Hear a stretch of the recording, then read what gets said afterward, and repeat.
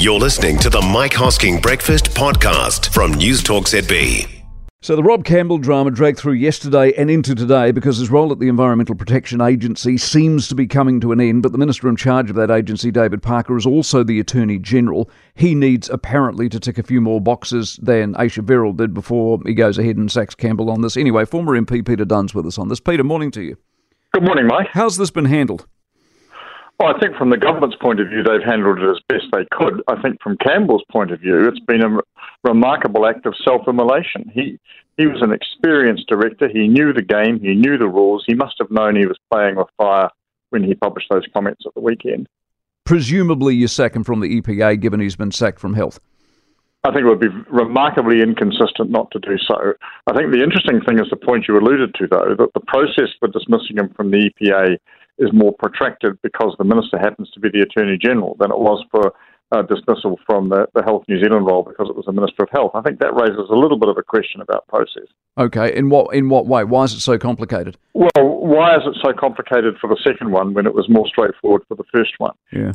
Does the Attorney General require a higher standard of proof, if you like, than the Minister of Health does? I think that's a legitimate question. But having said all of that, I think that for Campbell to argue that he was blindsided, he was just simply speaking out as a private citizen, not as a government official, I think is either deliberately naive or mischievous.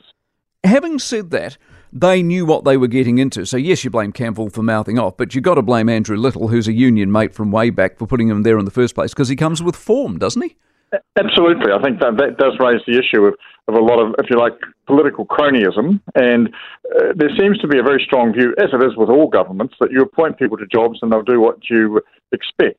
Campbell's broken the mould in that regard. He's broken it so spectacularly it's hard to ignore his transgressions, hence he goes. But I don't think the whole process comes out looking wonderful. No, indeed not. How much of a victim of election year is he? In other words, in a different year they may not have acted quite as decisively, but with a new Prime Minister who is desperate to get re-elected, they'll just solve all problems as quickly as possible.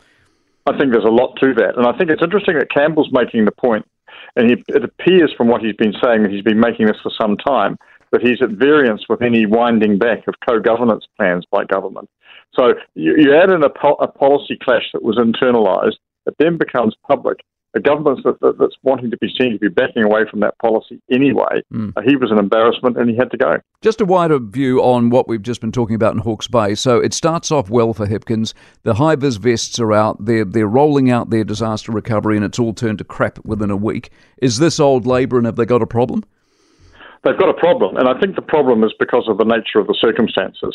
If you compare it to the pandemic, Dunne was able to close the borders and lock people down to get compliance and to get on top of things.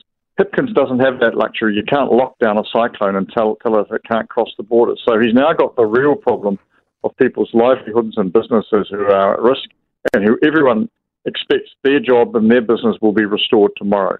Tough decisions are going to have to be made. That's going to mean winners and losers. The losers are going to be angry and they're going to blame the Prime Minister. Always a pleasure to have you on the program, Peter Dunne, political commentator. For more from the Mike Hosking Breakfast, listen live to News Talk ZB from 6 a.m. weekdays or follow the podcast on iHeartRadio.